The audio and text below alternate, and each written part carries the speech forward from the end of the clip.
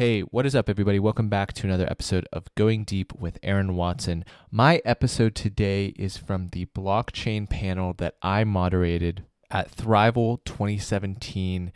The Innovation Festival is fast becoming a major cultural event for the city of Pittsburgh. If you missed it, you were in luck. I was able to get this audio and share it to you. It actually just happened this afternoon, and I'm recording this intro and posting it this evening. We talk with three brilliant creators in the blockchain industry. The first is my good friend Joe Bender of ConsenSys. He's a decentralization engineer there, focused on building the decentralized applications, or dApps, that will shape the future of the Ethereum network. If you want a little bit more context there, head on over to episode 159 with Joe Lubin, the co-founder of Ethereum and ConsenSys. We also had Chris Wilmer, an associate professor of chemistry at the University of Pittsburgh, who wrote Bitcoin for the Befuddled and was an early adopter of the technology. He's also co-founded Ledger, which is the first ever peer-reviewed journal for research in the world of blockchain and the study of this computer science technology. Chris is another person who is really moving things forward. And finally, Tom Marnick is doing the same over at Ansys. His company is focused on building simulation software for other engineering firms to test out their prototypes. And he is particularly enthralled with how the blockchain can transform product management and the large logistics and supply chains that go into major engineering projects. I know you're going to learn a lot from this conversation because I did. The audience, unfortunately, I wish we had more time to give them to answer all of their questions, but we did a pretty good job here. I think that you're really going to enjoy it. So here's my conversation with Joe Bender, Chris Wilmer, and Tom Marnick at Thrival 2017.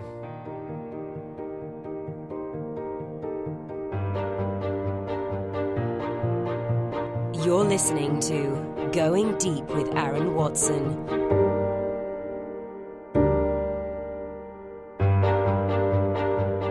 So really excited to be talking to everyone today about blockchain technology. Before we get into introducing further and talking with our amazing panel, I want to get a quick temperature of the room, just so I know what we're working with. When I say blockchain, you say, "What is that?" Please raise your hand. That's actually better than I expected. Okay. Raise your hand if you've heard of Bitcoin. All right. Keep them raised, or raise your hand if you've heard of Ethereum. And now raise your hand if you own a digital asset or a cryptocurrency. All right. Cool. So we're going to start off at a really 101 level, just make sure everyone's caught up to speed, and then get into some conversations around how the blockchain technology is going to disrupt a number of industries in the near future. But to start things off, just to introduce our panel in a little bit more detail, I want to start off with Joe talking a little bit about what ConsenSys is and what you're doing there. Hi, everyone. My name is Joe Bender. I work for a company called ConsenSys Systems in New York. We are a blockchain incubator studio where we are looking at different ventures in the blockchain space, looking to give them support to help aid with success in such a tumultuous market as the blockchain industry. We do everything from looking at new ventures to education. We have ConsenSys Academy, which 140 blockchain developers are about to graduate from.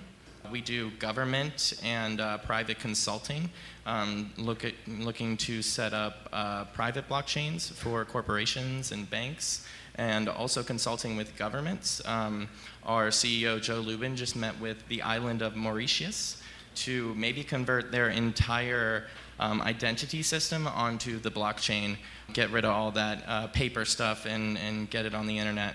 And we are also producing a lot of products in-house, decentralized applications, also known as dApps, to kind of give the Ethereum blockchain uses and things for people to do with it. Awesome.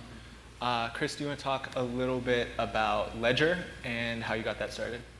Sure. Hello. My name is Chris Wilmer. I got involved with Bitcoin initially in 2011 when they were $3 to buy some chocolates online because I read somewhere that you could do that. and then fell deep down the rabbit hole. And I joined the University of Pittsburgh in 2014, which was the same year that Ledger, the first scholarly peer-reviewed journal for cryptocurrency and blockchain research, was founded. So that's been about 3 years that we've been running, and we have 2 years of papers published. And so what else to say? I guess that's the super quick intro. Yeah. Perfect. Tom, you want to talk quickly about what you're doing at Ansys? So if you had any questions about how new blockchain technology is, all you have to do is look at the panel here.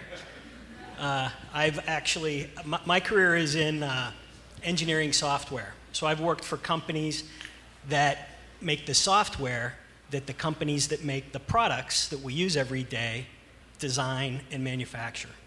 Okay? So Ansys has been in business for 40 years. And Ansys's role in engineering software is to create simulation software.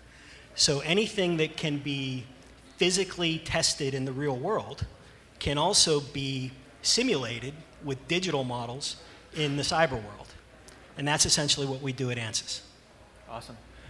So to start things off at a one-on-one level, I want to have Chris talk just about what blockchain is, why it is perhaps a better security or a more secure way of tracking assets and tracking value, and how you came to understand that. Okay, so what blockchain is a hard thing to explain very briefly, but it is a highly decentralized, distributed database that is tamper-proof. And I think we'll all probably touch on various aspects of that, but it has a lot of advantages when it comes to secure storage of information. And security itself, there are a lot of aspects to it, but to sort of focus on two, one is reliability, and another one is preventing unauthorized access. So here, blockchain technology, offers some really unique and sort of step change advantages. So first of all, in terms of reliability, because it's fundamentally decentralized, there are no companies involved, there are no central points of failure. So like the internet, as a whole, it has 100% uptime. It can never be deleted. It can never just disappear. And so in terms of your information always being there and that you can rely on that, blockchain technology is sort of without par. There's no information that was added to the Bitcoin blockchain, since its inception has ever been lost, and likely never will be, no matter how hard people may try to delete any of it. Another aspect is unauthorized access. So it's a weakness security-wise if other people can access your data if you don't want them to. And here again, blockchain technology is sort of unique because you can, the details matter a little bit, but in general you can add information to this public distributed database just by virtue of having a private key, which is another way of saying having a password.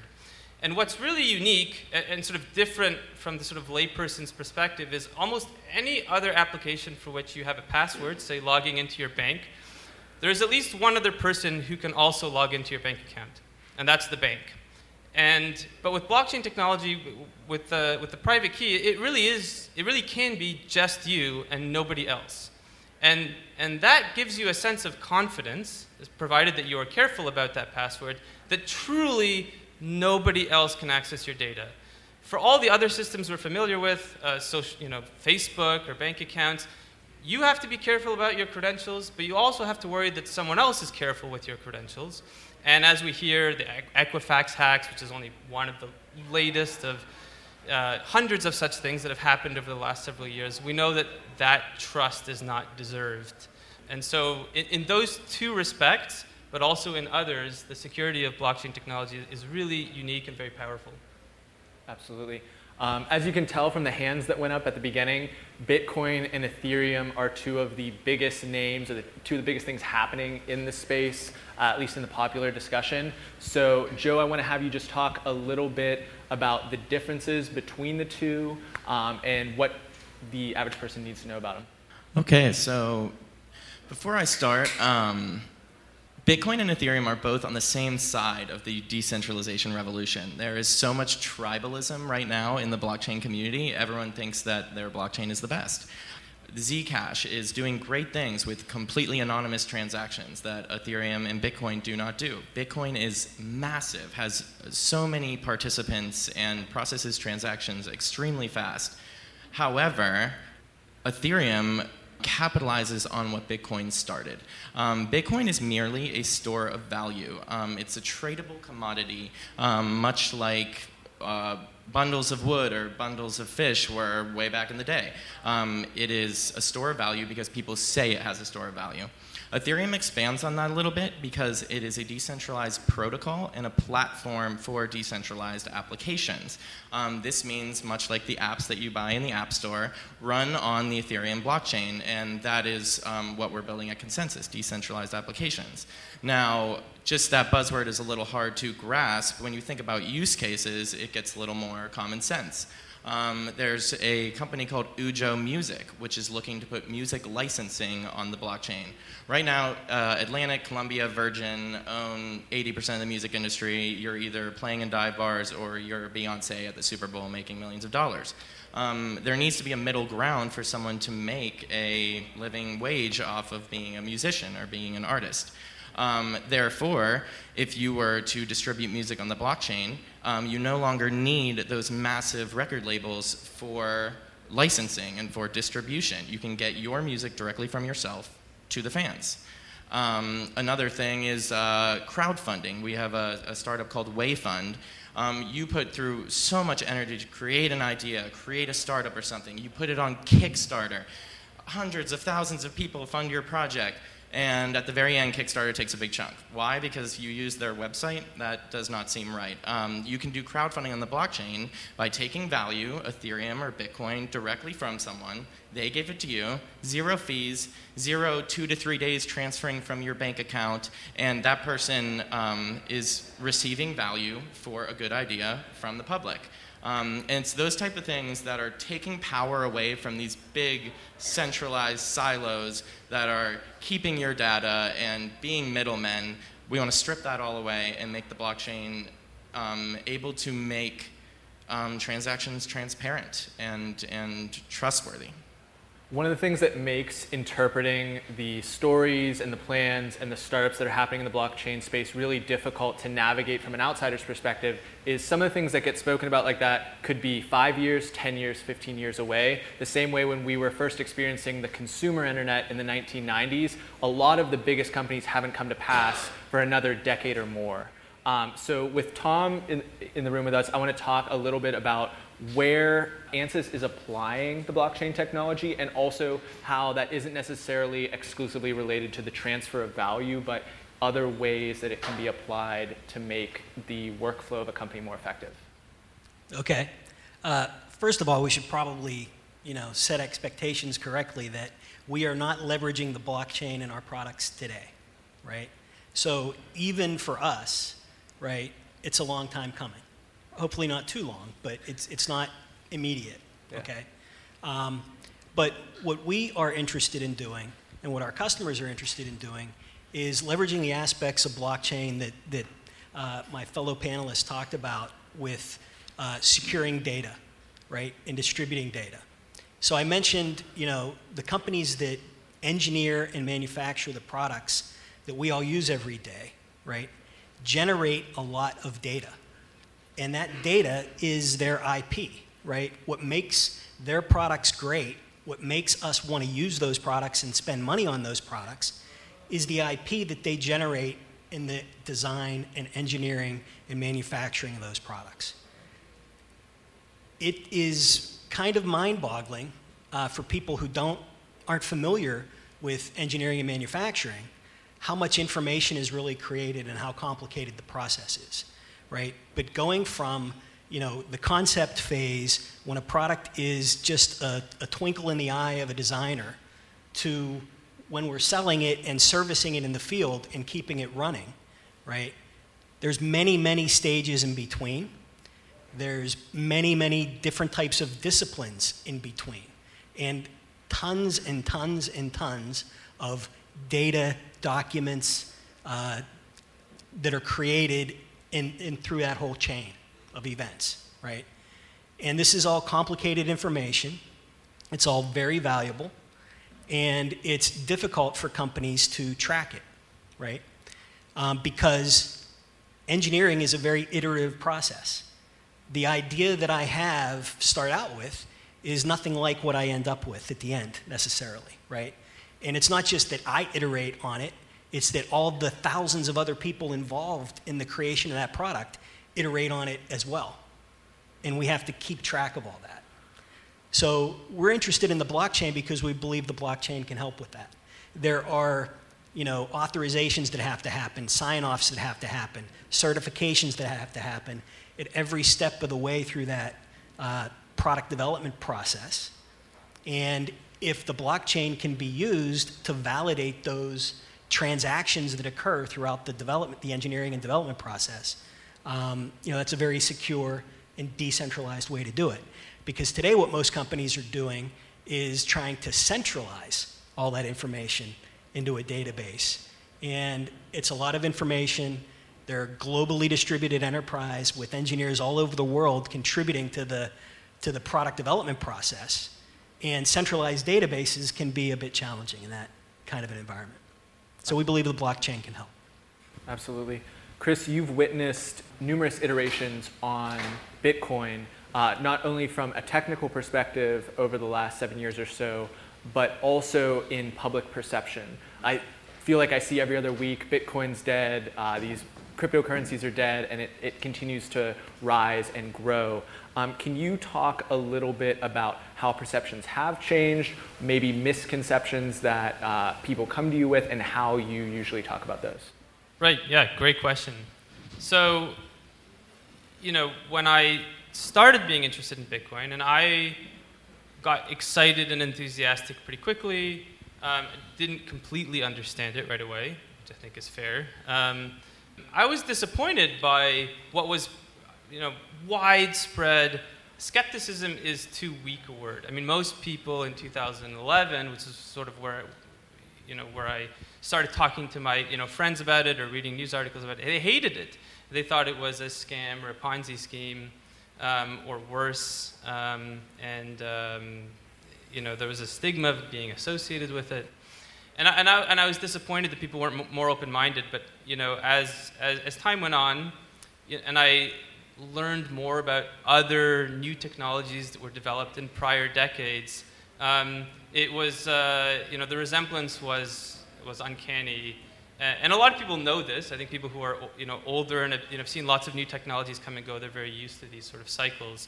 For me, it was kind of new, and so I think Bitcoin is going through and blockchain technology, sort of the generalization of the concept, has gone through a very typical perception cycle. Maybe the one thing that's a little different is that because people were able to invest money into it early on, I think that raised people's hairs a little bit more than if it was some other technology where they would have merely said it was stupid as opposed to saying it was a scam.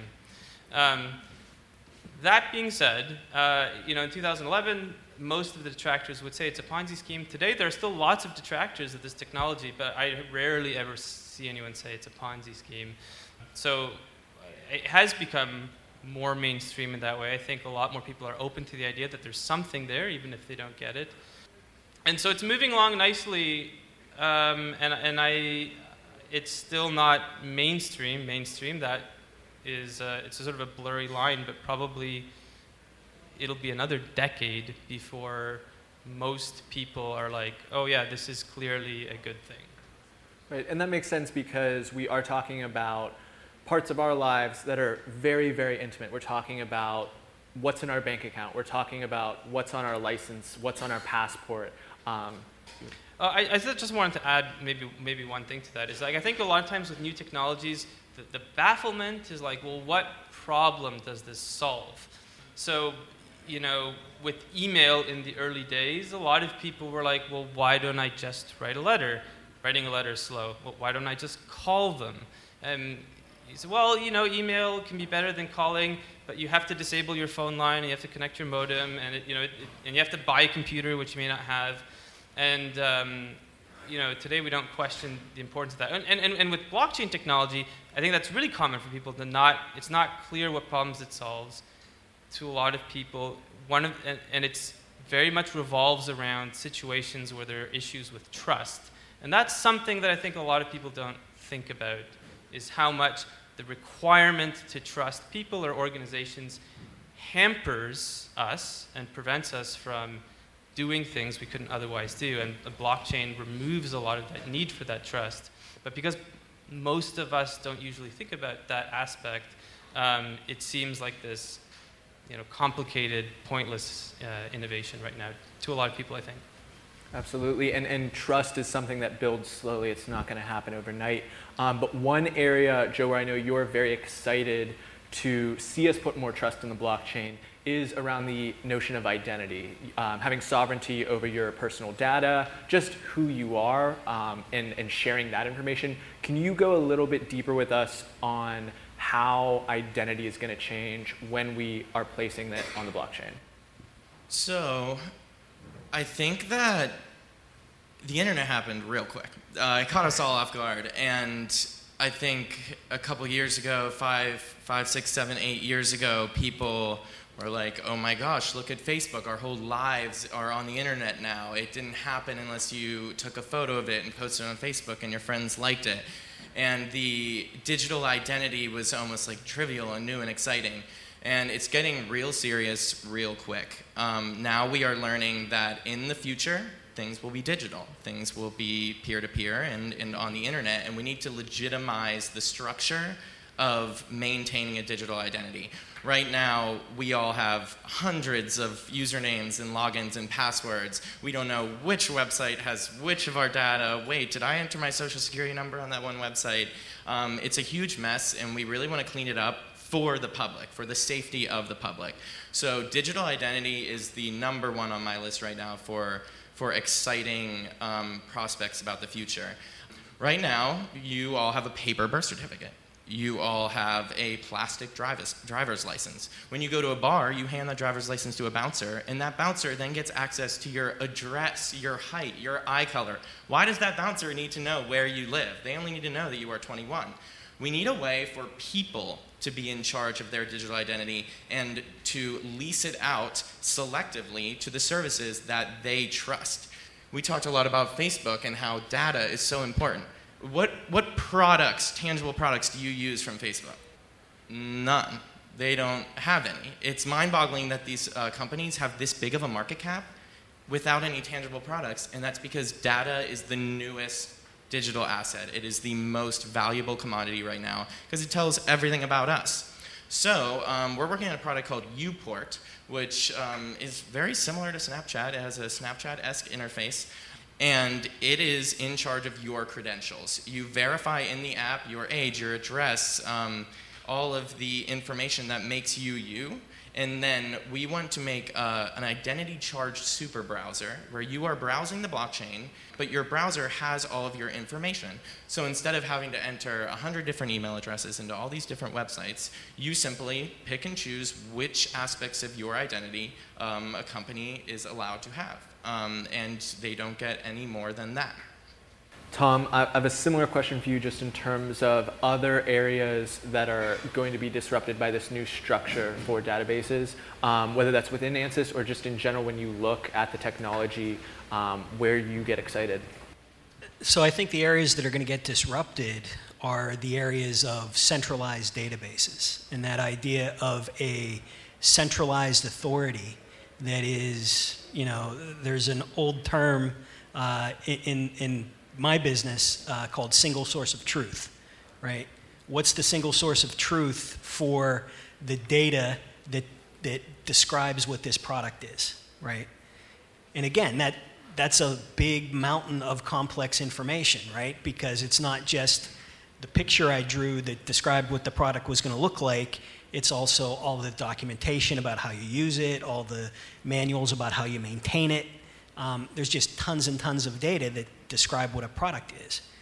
And because it's constantly iterating and changing over time, it becomes very difficult very quickly to figure out if I'm looking at a document that supposedly goes with the caster on this chair that I'm sitting on, it describes that part in some way, how do I know it's the right one? because in reality, there's probably 100 different versions of the document that describes this caster. So how do I know I have the right one? Today, I think I have the right one because I got it from a centralized database, the so-called single source of truth, and therefore I believe that it's the right one because my database is the authority that tells me it is, right? But in reality, companies put all kinds of junk in their database, and there ends up being, well, there's 10 different variations of this caster. I don't know which one's the right one. But I found this one, and I think it's right, so I'm going to go with it. And what happens, a lot of the, remember when quality was job one and all that stuff, right? A lot of problems with quality in products happen today because they put the wrong part in the wrong place, right? Or they used the wrong version of a drawing to manufacture the part that goes in there, right? Or the supplier that they sourced the part from didn't use the right requirements document to build the part, and they end up with the wrong part, right? So where the disruption can come in for our industry is in eliminating or reducing the need for these centralized databases and increasing the reliability of the information that people are using to design and build the products, right? So I can be sure that I have to revise this part. The documentation that I'm starting with is the correct documentation. So when I create the new version, it's going to be the right part in the right place at the right time. So the chances of the quality of that end product being good are going to be even higher, right? Reduce the opportunities for mistakes and failures and things like that. I've only got another question or two left. I want to make sure the audience is prepared to ask questions of these guys. We're going to leave plenty of time for that. So get those ready. But Chris, you have an interesting story when you were very early on in Bitcoin about transferring value in your mind. Like we're talking here about removing the institution as a point of failure with the blockchain, but there's this idea that you can transport a store of value in your brain over a border. Can you talk a little bit about how that works and how you did that? Yeah, so there's a fascinating concept called a brain wallet. And this was, again, so in the early days of my learning about Bitcoin, it was something I heard about in 2012. And it just sounded really cool. Somehow it was the idea that you could just store Bitcoins in your mind. So I went through this process where I started with an electronic device, and the Bitcoins were on my electronic device. And I followed this process to where the Bitcoins were no longer on my electronic device. They were just in my head. Essentially, I had memorized my Bitcoins. And then I moved them back, following a procedure, to the device later. And that was like an aha. I was like, okay, this really is different. And I can't, in 20 seconds explain the details of how that works, but it's fascinating in terms of what it means for being able to, say, cross borders without anybody being able to seize your assets, or if you were to be, imprisoned, and then come out and have access to your assets. It's very different, and I think it's a great example of how this technology fundamentally lets you do things that you couldn't before. So, cross-border is absolutely huge. Yeah, the remittances industry. People come to this country and work their asses off to get a little bit of money to send home, and then Western Union takes a bunch of it. Imagine having a global decentralized currency. You send it instantly, 0 transaction fees back to your family, and they can immediately begin using it in a global decentralized marketplace. Zimbabwe wallet. Oh, this is a cheesy joke. What do you call a Zimbabwe wallet? A wheelbarrow. Because inflation got so bad that to go and buy a loaf of bread, you have to fill up your wheelbarrow with your $1 trillion bills and take it down and get a loaf of bread.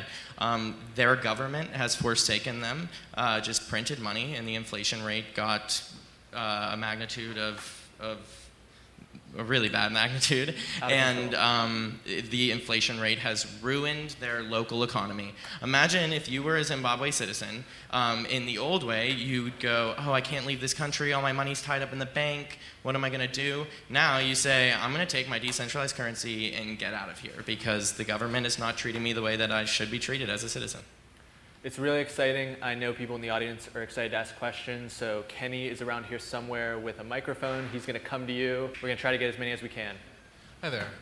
Joe, given the amount of stuff that you've already talked about in cryptocurrencies and other current uses of blockchain using a distributed ledger, regardless of those type of business models, which models have you seen in the social impact space for both you and Tom? Social impact space. One of my the most exciting things about social impact right now is disaster relief, especially with Irma right now. What happens when you have no infrastructure? All of your documents are lost in a flood. You have nothing. There needs to be a way for you to identify who you are. The UN right now is using the Ethereum blockchain to help with disaster relief. You go up to a table that the UN and Red Cross is sponsoring. You tell them your credentialized information from the blockchain. They verify it as you, and you get to receive any relief items. Someone actually enlightened me to the other end of that. Imagine if you were a doctor in one of these relief areas, but you had none of your documentation at all, and you go up to the relief center and you say, I want to help. I want to start helping to heal people and put on bandages and lift construction materials. The person would say, I don't know who you are. You're not allowed to operate on these people or help us with medical relief. Using the blockchain, you can verify who you are. It'll say, I'm a doctor. This is my degree on the blockchain. This is other credentials that people have said I have helped them in the past. And just like that, instantly, massive social impact change in places that really need it. Hi, guys. My name is Kalani. Anyway, I'm obsessed with blockchain, obsessed with it. I just learned about it recently, and I'm just like, I'm all in. I'm actually going to the Ethereum Hackathon in Canada 2 weeks. I know your company will be there, so I'm super excited about that. I guess my question about private chains. So blockchain, the whole like lure of it is that it's supposed to be like this public thing for everybody to have the same access and all of this. So I know these banks are like getting together and doing these private chains and like want to keep the data secret. So like what's the point of that? And I know Consensus is like, you know, helping make that a thing. So if you can just explain like why have a private chain. When we're talking about engineering and, you know, product design, a company may want a private chain for their data that describes all of their products, right? And even though, you know, I imagine, and I'm not a blockchain expert by any stretch, especially compared to these guys, but, you know, I imagine that that information would be secure on the public chain because of, you know, hashing and the security keys and things like that. You know, sometimes that's not good enough for companies, right? And you know, Honeywell, you know, doesn't even want to put data in the cloud, right? So they're not going to be real comfortable having their data on a public blockchain, right? So that's where the private chains come in from my perspective. Yeah, it's kind of the difference between internet and intranet in Web 2.0. True, I am all for the public blockchains. You don't have to tell me about that. Regardless, Ethereum, it's called the global computer, the world computer. It's a big, slow computer, but it's very trustworthy. However, it does have shortcomings. Long block time, it takes a while for transactions to go through, but that is the trade-off for having transparency. I will say that the innovation in the private blockchain space right now is extremely important. Those blockchains are very fast. They don't have tens of thousands of nodes like the public chain. There is a lot of innovation going on in private chains that will eventually help the public chain also. And I will say there are a lot of efforts to connect private and public blockchains, such as Polkadot, if anyone's heard of that, where a bunch of transactions can happen on a private blockchain, and then proof of those transactions can get sent to a public chain in a pseudo-verification sense. So I'll be the dissenting voice. I think a lot of companies and banks are included in this. You know, want to explore the technology, but by default. You don't want to keep things private. It is there is something lost if there isn't a trust problem to solve. So if you have a company and you're doing everything internally and you're a central authority and you trust yourself, I would say there's not a lot of reason to use a blockchain. There are other decentralized database strategies that don't involve blockchains. If there are a set of banks and it's multiple banks that want to interact with each other, they don't quite trust each other, there could be a reason for them to use blockchains, but there has to be that lack of trust to motivate the use for it. Okay, so that's... Well, and just to be clear, that lack of trust exists to a certain degree even in private companies, right? Because there's always a supplier network, and it's usually a vast supplier network, and they are participating in the development of your product and supplying, physical parts as well as designs and things like that. Okay, fair enough. So, my name is Piyush Seth. I have a question that you may not have the answer to, but what is going to be the Google or Facebook of blockchain technology? This is my favorite question, actually, and it touches on something Tom was talking about, how these big companies have all of our data, and just the way the internet progressed. The internet started, kind of like the blockchain, a peer-to-peer infrastructure, and then next thing we know, we flash forward 10 years, and these big corporations control everything. Something Fred Esrom just said on Bloomberg, we don't know. Nobody knows the answer to that. All of the biggest internet companies right now were not around at the advent of the internet, and that's what scared people, The companies were like, why should we use the internet? We have these great retail stores. Like, people can come in and walk 20 minutes and buy some clothes. The best uses of the blockchain we have yet to discover, and that is really the most exciting part about it.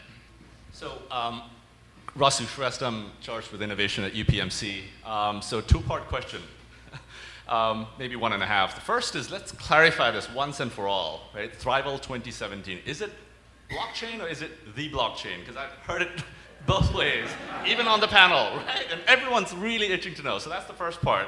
The second, as a healthcare innovator, what I really want to know is, are there real use cases for blockchain in healthcare, the $3.5 trillion industry? Please, want to know your opinions. Well, I'll take a stab at blockchain or the blockchain. These guys can clarify it. But to me, again, being relatively new to this, the way I think about it is blockchain is the technology, the name for this distributed ledger technology, that, the way it works. And the blockchain is the fact that there is this public blockchain out there that everybody could start putting stuff in. Now, I have no idea how you actually go about doing that. You could talk to those guys about that. But,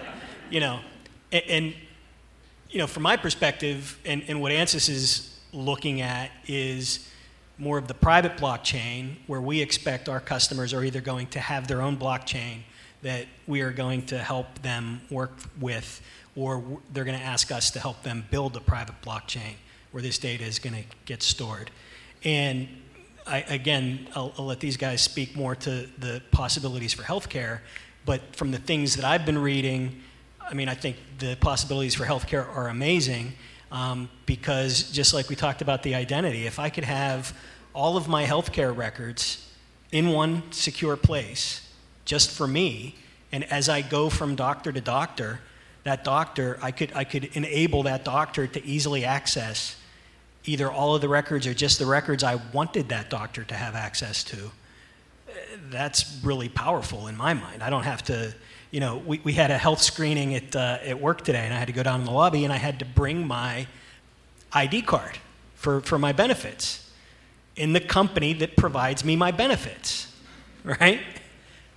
It should be easier than that, that's all. I'd say it's blockchain. However, it's the blockchain if you're talking about your favorite one than the one that you support. Healthcare is a messy industry, and so much red tape, a lot of bureaucracy, and it is in dire need of transparency and trustlessness. There is a really cool initiative right now called HealthCoin, which is looking to tokenize your health data. Right now, your health data is stored in these big silos, like UPMC's silo, and you are not in control of it.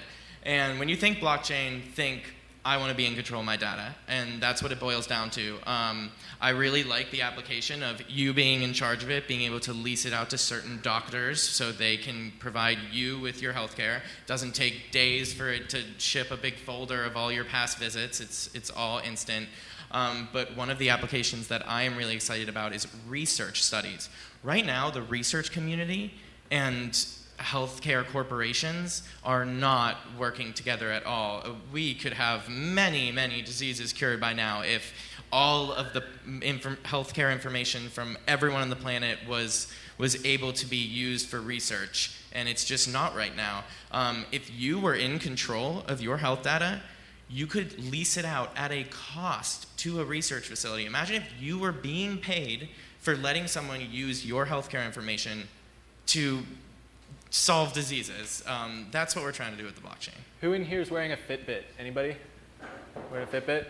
That data, you have sovereignty over it, you would hope, but Fitbit is also the one collecting it. Imagine leasing that out to a research company and getting paid for that. Let me paint another concrete use case for healthcare application. So imagine you go to a local physician, and you get diagnosed with a condition, okay?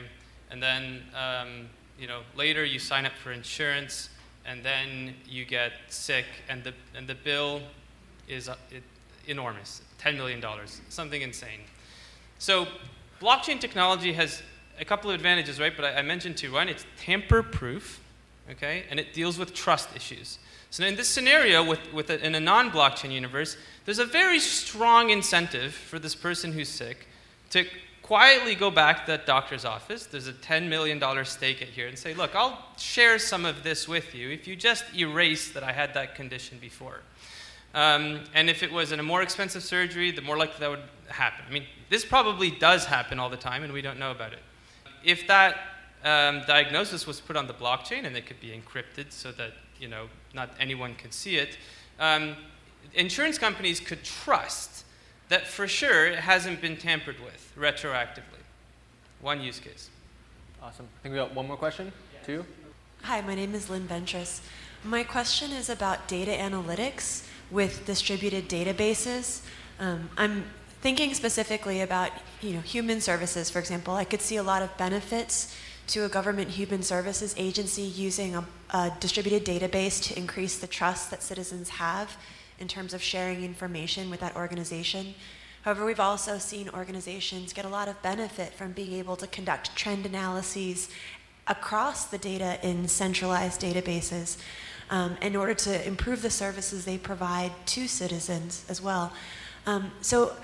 Is that even a tension with this technology?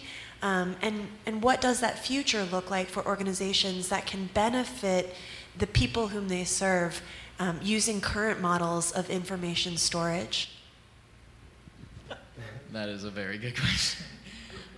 So that's the whole thing, having all this data is useless if you're not analyzing it, learning from it, using it to better a product or a service or something. I don't think that transitioning to the blockchain means that is impossible anymore. And that type of data analytics is kind of part of the old paradigm, I think. I guess I get a really negative opinion when I start to think of data analytics. You're talking about the human services industry, but when I think about that, I think of Facebook analyzing billions of people's of data to make sure that the item you just looked at on Amazon 5 minutes ago is in your feed. We have all had that moment of then again wanting to buy that product. Human services industry, I think that it could also go back to what I was talking about before, where people now have the ability to lease out their information. The government has a lot of data on people. The government is what gives us our birth certificate and what gives us our social security number. So I don't think that they won't have the ability to analyze us anymore in the future. I just think that it will be in a much more metered, just way where they're either paying for that data to analyze or we are directly benefiting from it. And like you said, human services industry, we are going to benefit from them analyzing us. So just to talk briefly about kind of the not so scary side about data analytics, we are very much interested in data analytics and do a lot of data analytics because, again, we're about we simulate how products are going to behave in the real world, right? So that you don't have to build a physical prototype and throw it off the stage to see if it'll break, right? I could do that with a digital model and save a lot of time and money, right? Well, anybody heard of the Internet of Things out there? So there's all kinds of data pouring in from the Internet of Things. So what companies are doing now, and actually have been doing for years, but they're doing it more, is they're putting sensors on the products that they build. And those sensors are sending boatloads of data back to the mothership about how that product is actually performing in the real world. And we're actually doing things that we can take all of that data and a couple of interesting things without diverging too much, but we want to analyze all that data to be predictive about when is that thing going to break, right? And we want to run simulations that say, okay, based on how that thing is behaving right now, based on all this data we just got back, it's going to break in 3 weeks. So you better get a service tech out there and have him, replace the motor or oil the bearing, right, so it doesn't break, whatever that is, right? So data analytics is absolutely critical to that. I don't see the blockchain as being a problem for data analytics. It's just because data analytics tools are really good at collecting data from all over the place and then analyzing it. So that some of that data can be on a blockchain. One final closing thought. This is really scary stuff. I was extremely intimidated when I first started learning about it. Don't be scared. It's so exciting. Go on YouTube, read Blockchain Revolution by Don Tapscott, go to meetups, just start educating yourself, and you will blink, and it'll be 20 years down the line, and you'll thank yourself that you got into it when you did.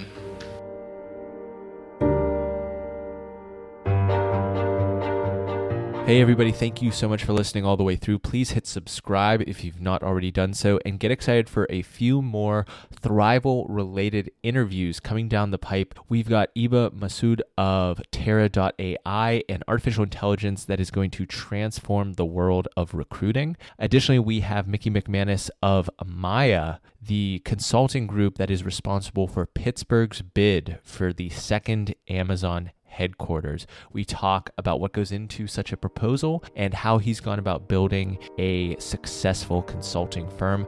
That and much, much more on future episodes of Going Deep with Aaron Watson. Thanks for listening. Connect with Aaron on Twitter and Instagram at AaronWatson59.